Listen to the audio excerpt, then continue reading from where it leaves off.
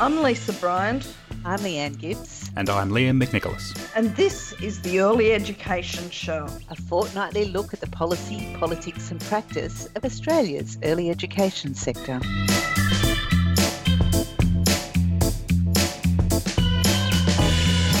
After a first wave that affected the entire country in March and April, COVID-19 cases are now particularly affecting Victoria. The Melbourne area is in lockdown, and early education services are finding themselves back in a situation where they are having to balance health and safety, financial viability, and an uncertain funding arrangement. While most of the sector is focusing on just transitioning back to the Child Care Subsidy, many Victorian services are facing a much tougher battle. To discuss what's happening in Victoria, Leanne and I are joined by two special guests. Julie Price is the Executive Director of Community Childcare Victoria, the peak body for community-owned not-for-profit services in Victoria, and Tamika Hicks is the Director and owner of Cardinia Lakes Early Learning Centre, an early education service in Pakenham, Victoria. Julie and Tamika, welcome to the Early Education Show. Thanks, Liam. Thanks for having us, Liam and Leanne. So I think we'll start. We've obviously got quite a bit to go through tonight. I'm hoping we can sort of fit it into under an hour, but I think we want to start. This to me is just such a personal. So I'm really, I'm sitting here in the ACT and we're still doing okay. We seem to be keeping on top of stuff, but it's been really hard just watching the numbers come in from interstate. I can't imagine what the individuals involved are going through. So I might start with you, Tamika, but then I'll come with you, Julie, as well. I think the first question is just how are you and your team? How are you going at the moment? Look, it's hard. You're trying to stay positive. You need to stay positive for the team and for your families, but it is exhausting and it can be at times emotional. And I think the biggest thing is just being mentally exhausted from thinking and the thinking around preempting, what's going to happen and what's happening, forward planning, and because it's uncharted, it's hard and exhausting, and I'll keep saying exhausting because you're trying to think ahead and you're trying to plan ahead, but you just don't know what's next and you don't know what supports are going to be in place or what's not, and it's an endless triage of what you're going to be doing, both for a business, for your staff and employment and thinking about them and their families, for the families at the service and thinking about, what is impacting them. And then, of course, while we're all here, and that's for the children, and making sure that everything is, as normal as possible. And when it's not, how to navigate that. So, yeah, the thinking and the exhaustion. Yeah, that's a word I'm hearing a lot as well. Julie, does that sort of ring true for you and the services you're involved in? Oh, very, very much so, Liam. Tamika, I couldn't agree more. When people ask me, I just go, well, I'm just feeling weary and a little worn down. And I know lots of my staff are scared and fearful as the numbers aren't dropping here in Victoria. We had all hoped with this lockdown that the numbers would have started maybe to come down by the end of this week, but they don't seem to be. And there's a growing sense of anxiety across the sector and across individuals. And as Tamika says, as leaders, trying to stay positive and upbeat, encourage people that it's okay when you're not really sure that it's okay, and reassure many services that are calling us with questions and queries, and when we can't give them answers about, well, I don't know how much longer I can go with the level of attendance we've got now, and we haven't got much to come back to them with at the moment. So it feels a bit harder this second time round than the first time round, actually. Do you think because it's sort of coming off a lower base as well, Julie, like, centres and the sector's already a bit sort of marginalised as a result of the first round, and now it's coming back to this second round? They're already a bit sort of depleted in many ways. Definitely, Leanne. Everyone was exhausted through the first round, kept going, just starting to rebuild, and then it feels like a bit of a slap down now when you're not quite back on your feet yet. Do you think that people, I'm going to go for the big question, do you think, and Tamika, do you think people are thinking about leaving the sector as a result of what's going on, because it is just this ongoing wave after wave? A lot of people have been able to work from home, obviously, but in the early childhood sector, people can't work from home, and they need to be there, and it's asking a lot of educators to turn up every day. Tamika, yeah. I think there is that discussion, but I think too that a lot of educators aren't in a position to be able to make that choice to not to stop working and stay at home, and especially if their partners have lost their jobs. So within my team, there hasn't been that discussion, but I know from talking to other colleagues, educators are talking about that, and it's hard because I know educators want to be there for their families and for the children, but there is that growing sense of safety concern because the goalposts keep shifting, and they're shifting a lot in the last, or even in the last week.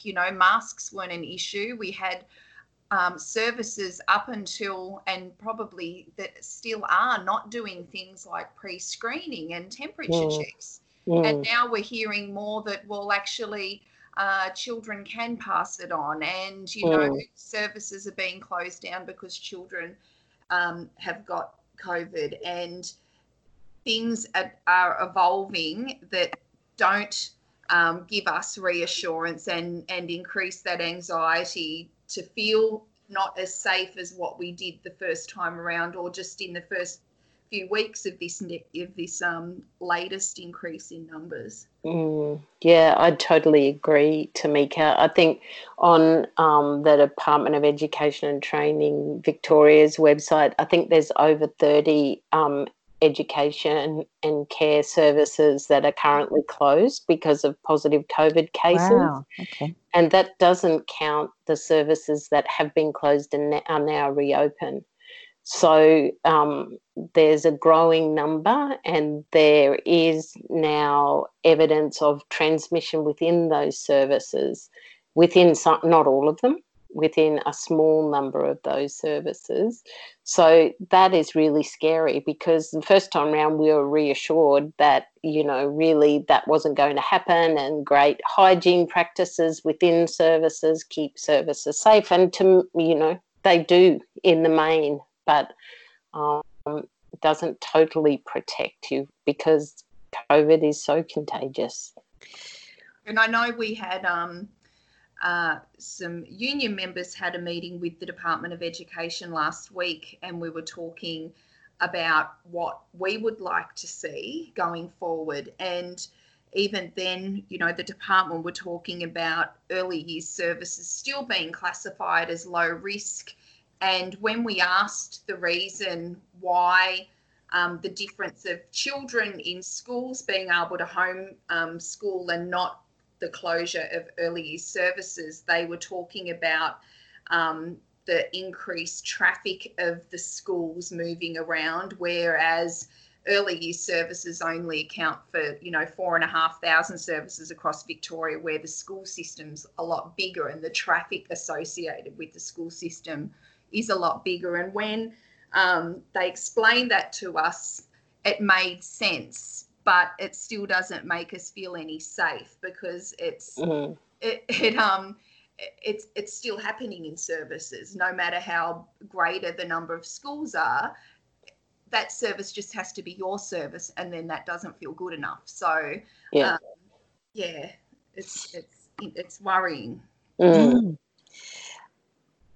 I'm stepping back and letting Liam ask a question, but he's not going to ask one, so I will. Sorry, Liam. I was letting everyone have a good chat. Well, I might leap in if that's okay, because I want to get on to, I think our sort of main thrust for tonight was we wanted to have a look at what's happening in Victoria and how it's affecting different people. What might be great, and this might be putting Tamika and Julie on the spot, because I'm following this from afar and it seems pretty complicated. For those who are listening, outside of Victoria, will probably be pretty familiar with sort of what happened in April and May, that we saw obviously the virus start to spread in Australia. We saw families making the decision primarily due to health and safety, in some cases for economic reasons, because they maybe have lost hours or jobs, starting to remove their children. So this sort of became a bit of an existential threat to the viability of the sector, and the government stepped in eventually with a package that kind of worked for most of the sector, but we had this sort of national response. So the sector received 50% of fee revenue that they had at the end of February, and were receiving JobKeeper at that point. So there was this sort of national response, and people were at least aware of where they were at. That's not what we're seeing in Victoria, and what we're seeing now is kind of a more piecemeal approach. Julie, would you be able to maybe just explain to maybe listeners outside of Victoria what sort of has the government stepped in and offered in terms of support for the early childhood sector for this specific outbreak in Victoria? Yeah, sure, Liam. Well, all the services across Australia are getting a 25% transition payment, which is 25% of that income from the reference fortnight back in February for most services. For services here in the lockdown areas, just in Melbourne and Mitchellshire, the one thing that the government has done is to allow services to waive the gap fee. So if families are saying, I don't want to attend because I'm concerned about COVID, they can stay enrolled, but the service can waive the gap fee, which was a great first start, because we do want families to stay engaged with services. However, that really is putting pressure on services as far as their long-term sustainability. It's fine because they're getting 25% of their previous income. If their attendance still stays up above the 75% mark, they're doing okay. If it drops a bit below that, they're, still making ends meet. But I guess the thing is that what they're really saying is you can keep them enrolled even if they're not attending, because that's right.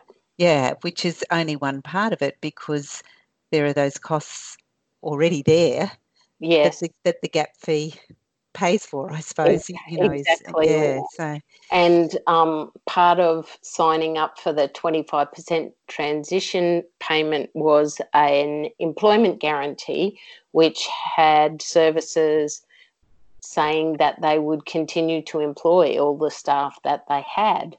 So that means that they need to at least offer shifts even to the casual people that they had employed just before the transition payment came in. And as I say, that works really well and is working. The transition payment's working really well in other states in Australia. In this shutdown area, quite a number of our members are still above the 75% attendance rate, but there's others that aren't. And our outside school hours care services, of course, are the ones that are hurting the very most, because schools are now in the learning from home stage, and so there's very small numbers of children attending school. Our outside school hours care members are reporting that they have about 6% attendance last week. Wow. So are you seeing, because I was thinking the same thing in our local outside school hours care during lockdown. I thought, oh, gee, there is just no one at that service, obviously. And so are you seeing those services closing? Is that what's actually happening? at the moment, they're still hanging in there because they're hoping to get something from the federal government as far as some form of sustainability payment or, previous to the free childcare offering, there was community childcare fund, which services who were having sustainability problems could apply for. We've been asking for a sustainability payment, but we've heard no announcement yet from the federal government. So I am really worried about the long-term impact for outside school hours care, because they won't be able to last 5-6 weeks, let alone if the lockdown's extended. So it's a real concern for us here in Victoria. Yeah, absolutely. And I think, on top of the removal of JobKeeper at roughly, the same time, I'd imagine that's a huge amount of pressure. Well, and look, that's probably not a bad segue to start having a think. I think when the media has been paying attention to a lot of these stories, and I think particularly as we've seen cases of centres having to close due to children and staff testing positive for COVID-19, what we often see in the media and even from the government is that we see this big focus on families and children, obviously. But obviously, educators are such a hugely important part of this. I actually want to start there when we think about the experience of educators over the last 4 or 5 months, where they've been, as we sort of talked about, continuing to come into work during times when there was still huge uncertainty around their own health and safety, being called frontline, sort of essential workers by the government, but they're having JobKeeper taken off them. I think I might start with you, Tamika, if we think about you and your team. What has this sort of more anxiety-inducing, I think, second wave, what's that sort of meant for educators? How are they travelling at your centre, at least at the moment? And for leaders as well too, Liam. I'd be kind of interested to hear both perspectives, because I think, as we mentioned, leaders are managing a lot of the anxiety of families and educators. So absolutely. I didn't mean to hijack that question, but I'm keen. You're always hijacking with things about leadership. you have this idea that leadership in early childhood is important. We'll have to talk to you about that some other time.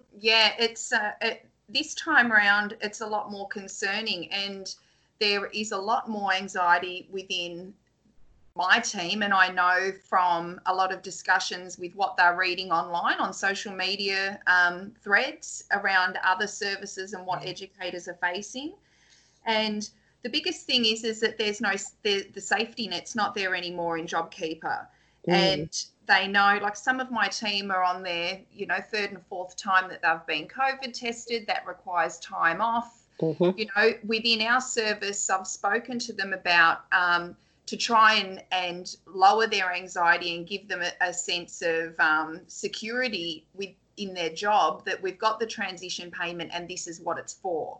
And I know that discussion isn't happening across the board, because, some services are, some services aren't waiving fees. So, that doesn't come at a cost. And some are giving COVID leave, some aren't giving COVID leave. So, I can only speak from my experience and hope that other services that can support their staff can. And I know that there's also been a lot of discussion around services who can provide it and services who can't, because financially they just can't. And I think one thing that has been highlighted through the whole COVID mess is the complexity of our system, and how we don't have a one-size-fits-all approach to helping services, because there are so many different factors in overheads and the running costs of profit and non-for-profit.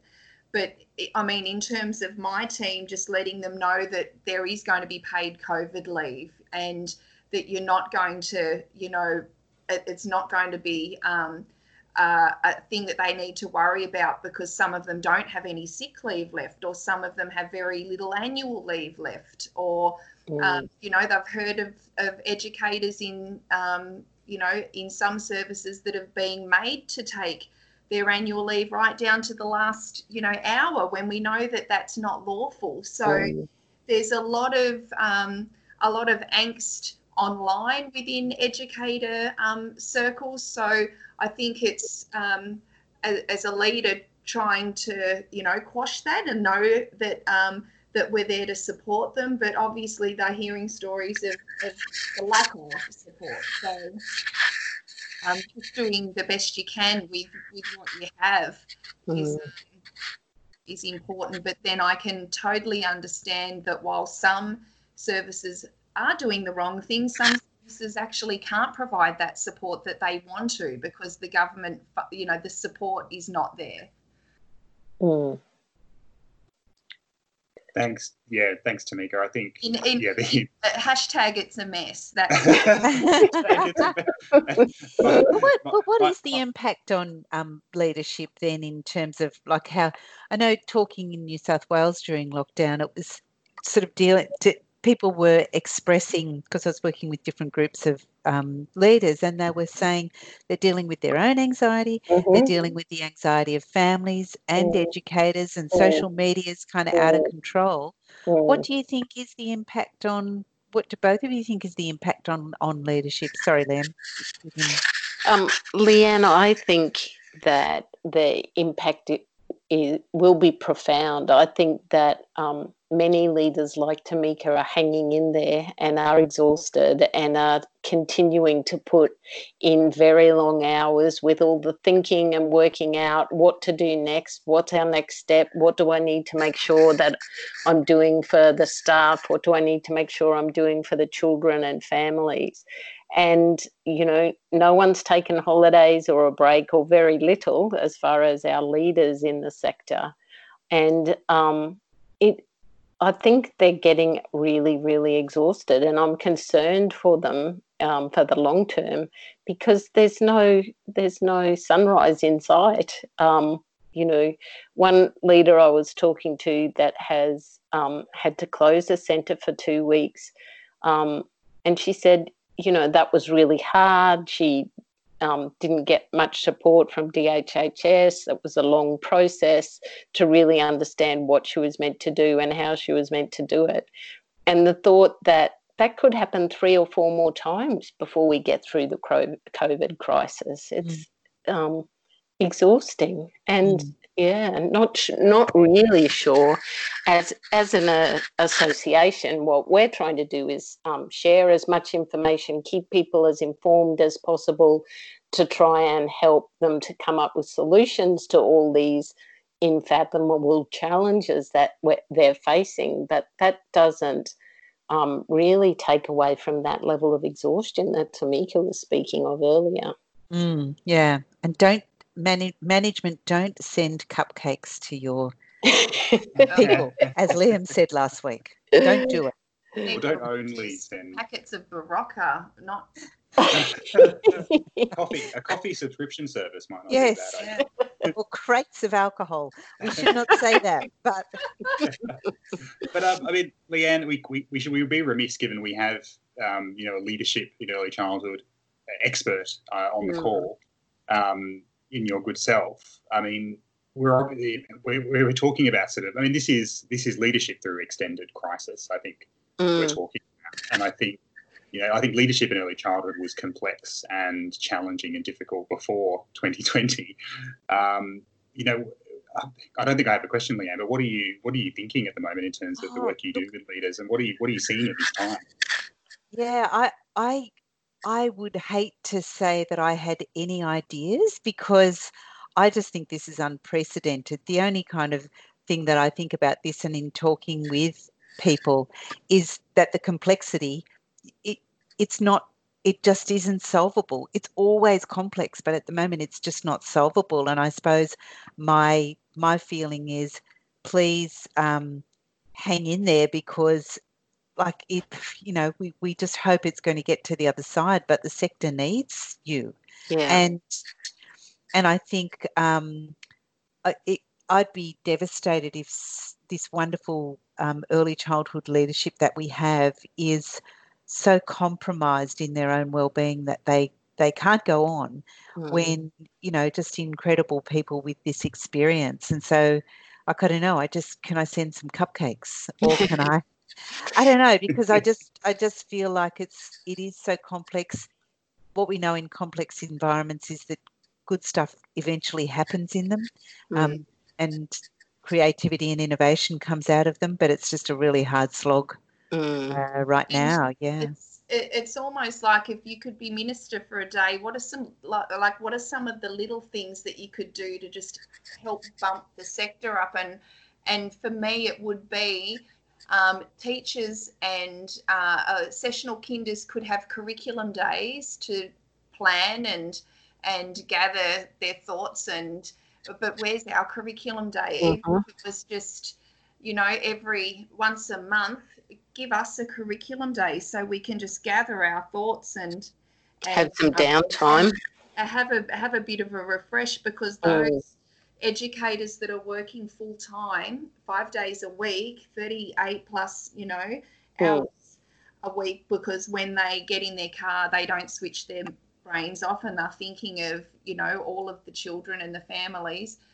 And a holiday isn't really a holiday because they're stuck at home and they're probably still thinking about work, but just some downtime, or just recognition's not enough. The Prime Minister standing up in Parliament saying that without us the whole place had stopped, yada yada, because that's all it is, it's yada yada, when exactly, when you get really at the heart of everything, and here's cuts to JobKeeper, even though you're at the heart of everything. I mean, really what government needs to do is just dump a big load of cash basically on pay everyone better. Yeah, that'd be fine. And I agree, Tamika, like with the I know there's a university in New South Wales that's given their staff 2 days off in recognition of having to change over to online teaching, and the stress that's caused. And that it's like everybody's getting that in the university, not the one I work at. Everybody's getting it at the university because, it's a recognition, and it might not reflect everything that some of those people have done, but it is. I think everybody's taking that and saying, wow, okay, thanks very much. There's some recognition there. Some level of recognition, Leanne, isn't it? Yeah. And there's incredible resources and things on your Victorian Department of Education site, but who's got time to go in there and have a look at those things if they're in, this state of stress and work and caring for their families and often their extended families? Absolutely. And we were actually talking about that last week, that there are some services, some of the United Workers Union members were bringing up that a lot of management don't have the time to go through those emails and resources, because it's almost like, well, I'll get to that if I need to get to that. But for now, I've got all of, I've got 6 staff away. These are getting COVID tests, blah, blah. And knowing that you're not wanting to get you can't get any agency workers in, because that's a huge risk. And then are we asking families if they can stay at home, please stay at home, because half of our kinder team are away getting tested, and then we'll waive your fees. And then even for managers just sitting down on a Friday afternoon and going through fee waivers, and then adjusting direct debits, and then looking at next week's attendances, it's never ending, and it just does not let up. And I don't think the government have any idea of what leaders and service managers are having to go through in order to keep things together and keep the doors open.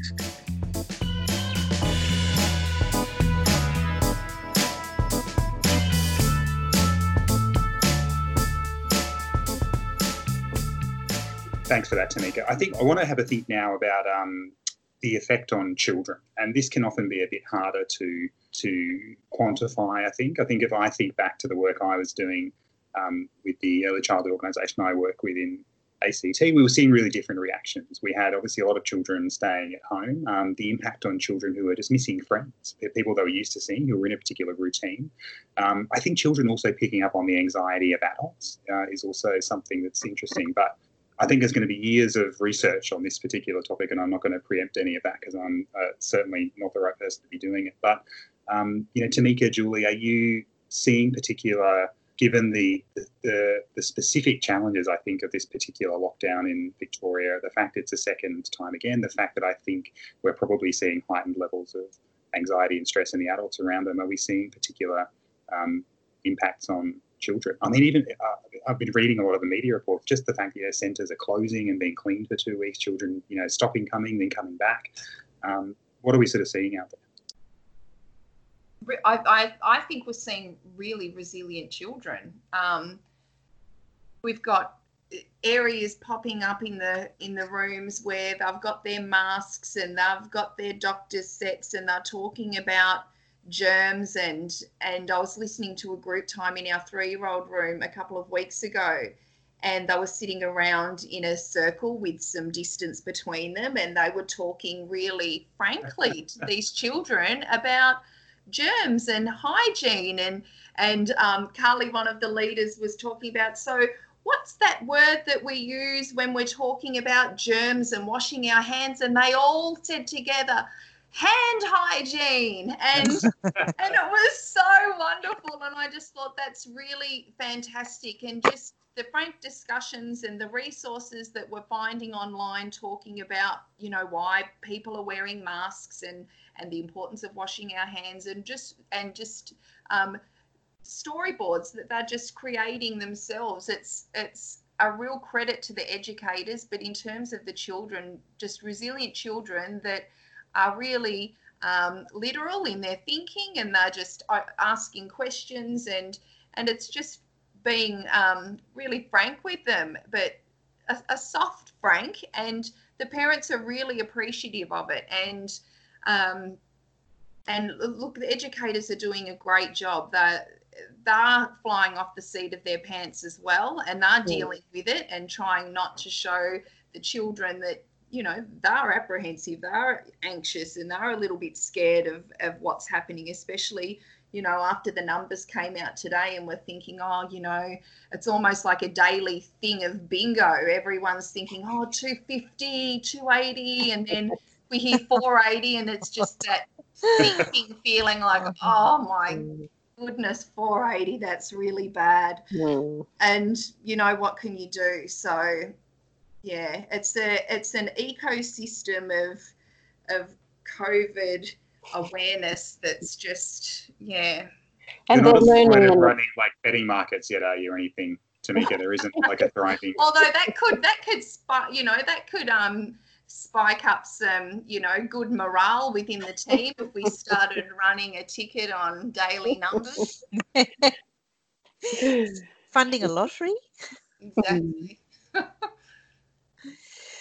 It's interesting that the children are demonstrating that resilience. I mean, it's not surprising, I suppose, but that's the joy, I suppose, Tamika, in that there is I'm sort of looking for the optimistic side to some of this. Yeah, well, they don't know any differently, Anne. Like, they're just thinking, okay, this has come along and this is how we deal with it, and we learn through play. They're playing, they're exploring, they're understanding their world through their play. Exactly. That's the great thing about early childhood education. Children have the opportunity to do that, don't they?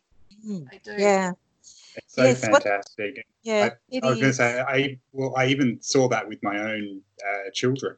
We've got a little, during the first round of lockdown, we're so lucky to live in sort of the bush capital, and we've got a creek that's not too far that we used to walk to pretty much every day. And my youngest child, Elliot, turned 6 in lockdown, but it was 5 at the time, and he was literally, doing that classic thing of building dams across the creek. But he changed his play to see he was trying to catch the virus, to get little green bits of, it's probably stuff they shouldn't be touching, but he was grabbing sticks and he was trying to keep the ability of children to, exactly as you said, Julie, sort of understand and contextualise their world through play. And to me, I'm so glad you sort of talked about the resilience of children, because one of the things I've, struggled with in terms of my role is I sort of sit in an office and I think of the policy and I think of the advocacy and I think of, how we're supporting educators. I don't work directly with children anymore. So this instinct is to kind of sit there and go, oh God, everything's terrible and children must be feeling really anxious and nervous. Then you hear from, that's actually not the story I'm hearing from educators either. There may be some examples of that, but it is that children are far more resilient than we think they are, and probably far more resilient than we are. Absolutely. So that's wonderful to hear. Yeah. And I sort of I guess I am taking it a bit of a different direction, but in just thinking about the you talked about the opportunity for maybe a professional development day or something like that, Tamika, but what other things would make a difference in terms of external supports that you both could recommend if you were giving advice to various governments and statutory bodies even? It's interesting to think about things when you're in the midst of a crisis. And down in Victoria at the moment, there's a lot of submissions happening and a lot of work going on for the Victorian Royal Commission into mental health. And a draft came out about that during the week, and I've been reading through that and now reading through it with the lens of COVID. And whilst we have great programs like the BU program and lots of resources that we can get, it's having the time to be able to do the program, to relay that program's goals and how you can implement it into your service with your team. And we are constantly playing catch up with professional development in our own time, that when a service is, you're never going to get ahead on that. So it'd be great to have mental health. We've got, as part of our school readiness funding for this term, an art therapist coming in twice a week to work with our kinder team and the kinder children. And just having her on hand is going to be a wonderful thing for us to get through term 3 and because it's a pilot project for us, hopefully all going well into term 4, because just having someone on hand in the workplace to talk about these things. I'm not a professional, but we all know as leaders we are the centre therapist, and who then becomes our therapist. Or we shouldn't have to be our team's therapist if we don't have that time allocated or training. And we know lots of services and directors don't have that time or experience or the knowledge or ability to do that. And I mean, I'm in my 20th year come this October, and I often think about leaders that are relatively new to the sector, especially if they're in a management or director role. If they're in their, first, second, third, fourth year of doing in a management role and facing the times we are in now, and worry about their mental health being inexperienced or not having as much support behind them or knowledge. And it's just that lack of support for the sector that we see in the school system. And again, all crisis highlight poor policy, and there's a lot of poor policy being highlighted at the moment. Yes. So, investment in the quality of services rather than the cost of services would be what I would say, so that services, as Tamika's saying, the leaders do have time to do professional development. Each individual educator has time to reflect, to think, to, improve their practice. We just haven't got the level of investment right into education and care services yet in Australia. And it's the award. Imagine if our award had non-contact time for all educators and not just the leads and teachers. And decent amounts of non-contact time that actually you could do the job that of continuously improving your practice. I mean, to think that we still have 2 hours in the award is ridiculous. And And what advice would you give government now just to ease the pain and get through this particular period that would give services some certainty? I think that we really need for DESI to come out with some form of sustainability payment so that services were clear once they are in not very good financial straits, that they will be able to keep going. They will be able to survive through these really difficult times. That's the real, basically, and without all the extra investment that we were just talking about that all our leaders and educators deserve. I think one of the really big problems in Victoria for services has been the slowness of the DHHS, that's our Department of Health and Human Services down here, who are doing all the contact tracing. And there's been a lot of media about that in the last couple of days, I think. Yeah, there has, Liam. And because it's been appalling, 4, 5, 6 days wait after they've told the department that there's a positive case in the service before they get any advice about what to do. Gosh. And we get given the paperwork from the department, and this came up, Julie, last week, that yes, there's a timeline and there's a what to do, but then you're expected to do everything in between. And we had said that services are best placed to be telling or advising, consulting the department how long we need to be closed for, because we know, what children in the rooms, who they're exposed to, what staff are in the rooms, who they're exposed to, the movements of the staff, like the contact tracing. As a manager, you can do off the top of your head because you know the movement within your service. And I know from experience a couple of weeks ago, we had 6 of our kinder team come in close contact with someone who had tested positive. And we had to ask there was no direction because it wasn't a contact that had been in the centre, and so we just were really honest with our families and said, this is the situation. I've asked those 6 staff members to stay at home until they get tested, and they won't be returning until the last staff member receives a negative test. We'll keep an eye on the situation, but we ask, if you can keep your children at home, to keep them at home, just because we're not going to be getting in any new staff to cover them. And parents were really thankful, and they were grateful that we'd been so honest with them.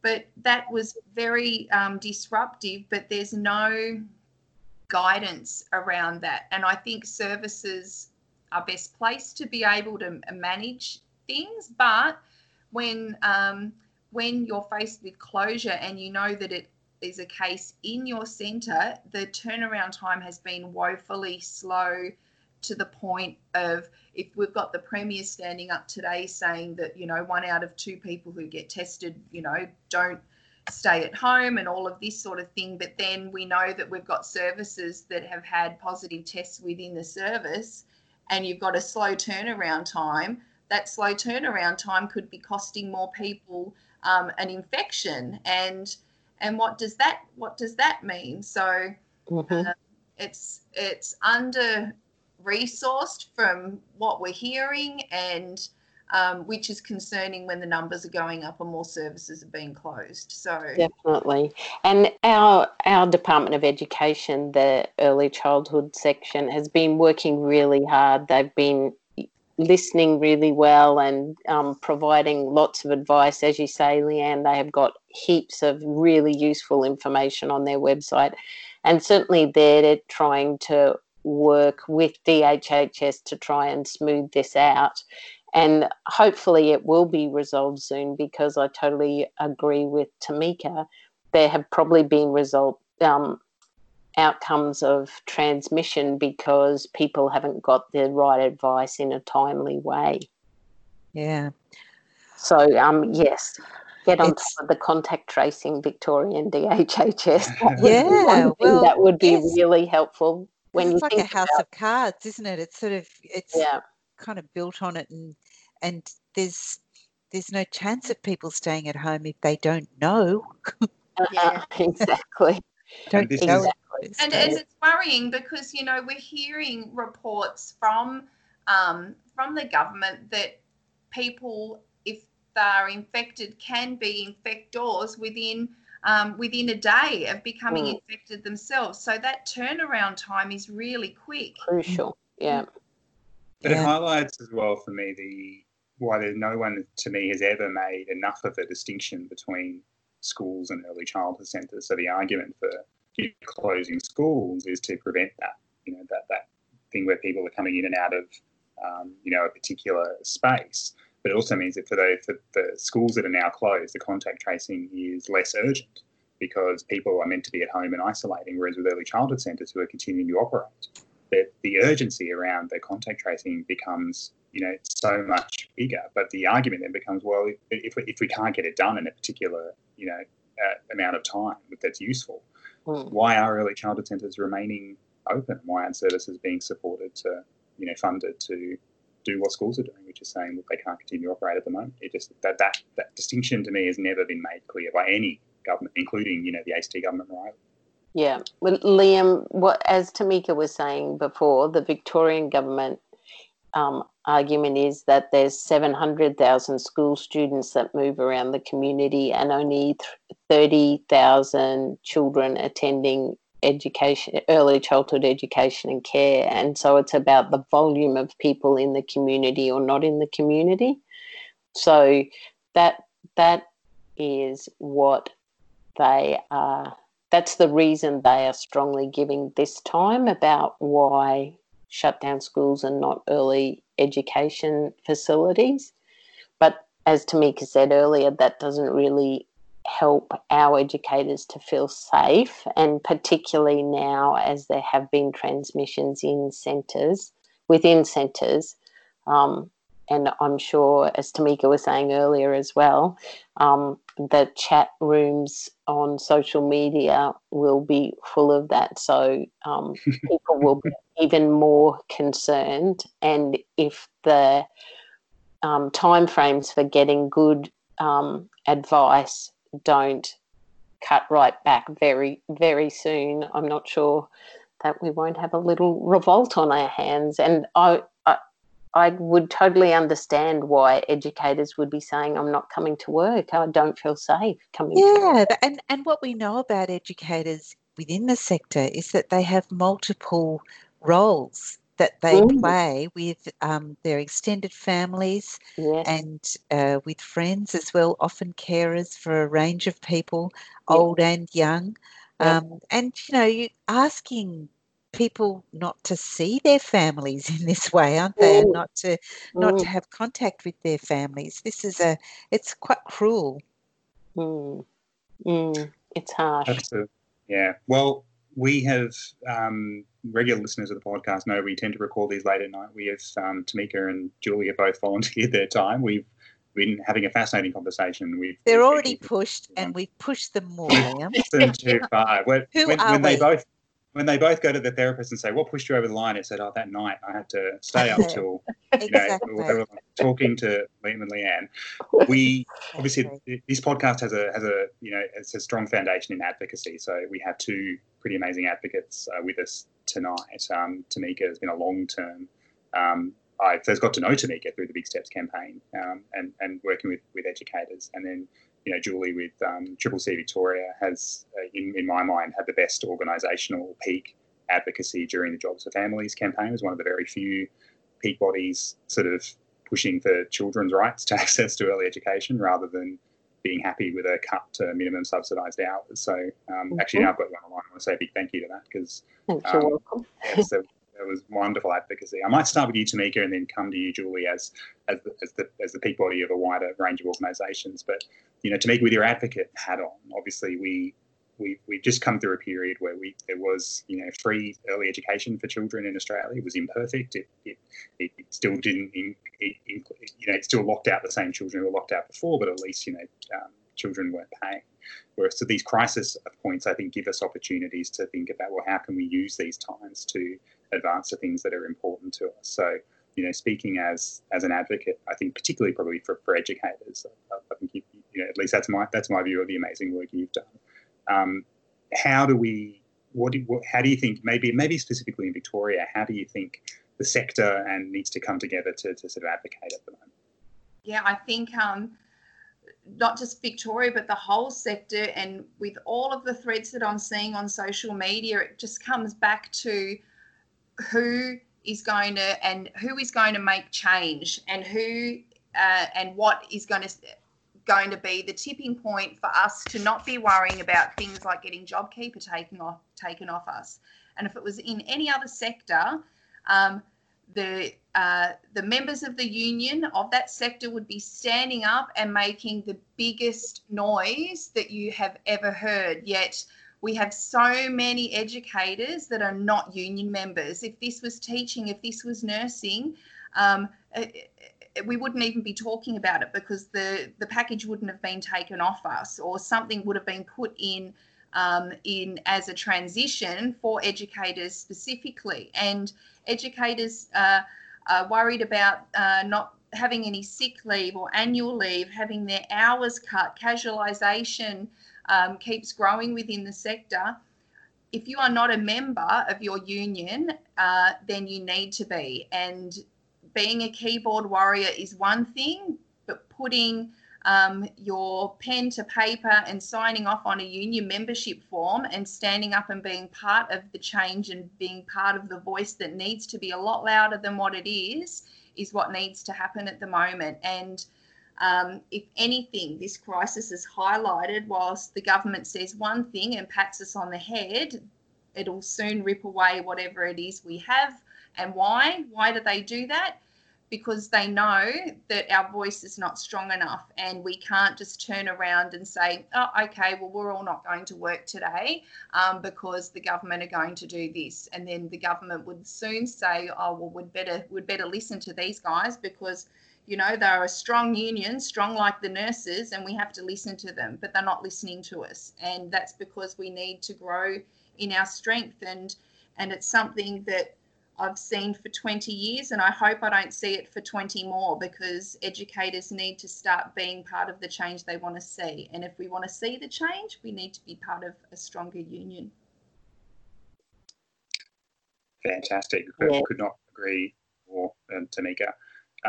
You know, Julie, as someone who's seeing, you know, a peak body, I imagine this is a really challenging time where you're working with a government that you know, I think regardless of political bent in which at a state or territory, even the national government, I think people are trying to do what they think is right. But obviously, you're representing a lot of organisations that are going some, you know, pretty difficult times at the moment. What are you sort of thinking as a peak body at the moment in terms of advocacy now and in the future? Advocacy now is really trying to get to the points that we've been talking about tonight, Liam.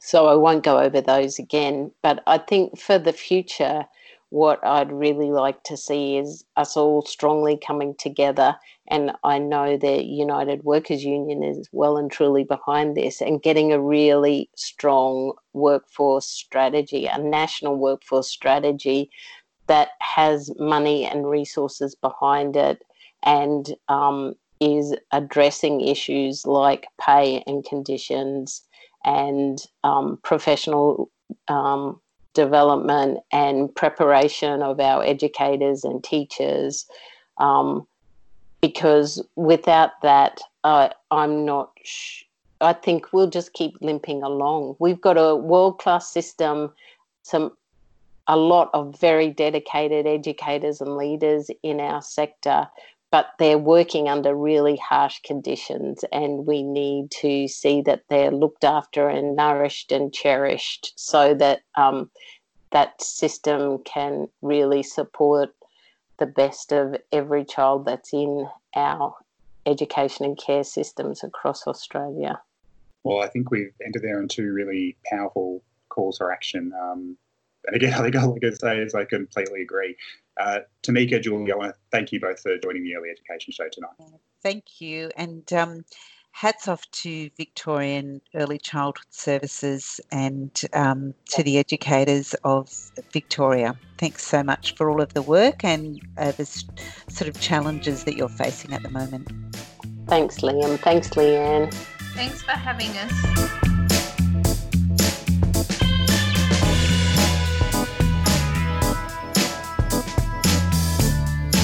You have been listening to the Early Education Show. You can find show notes and links for this episode and all our other episodes at earlyeducationshow.com. The show is hosted by Lisa Bryant, Leanne Gibbs and Liam McNicholas and produced by Liam McNicholas. The music is by Jazar at betterwithmusic.com. Please subscribe, rate and review the show in the Apple Podcast Store. It really helps others find the show. Get in touch with us at Early Edu Show on Facebook and Twitter or send us an email at earlyedushow@gmail.com. See you next time.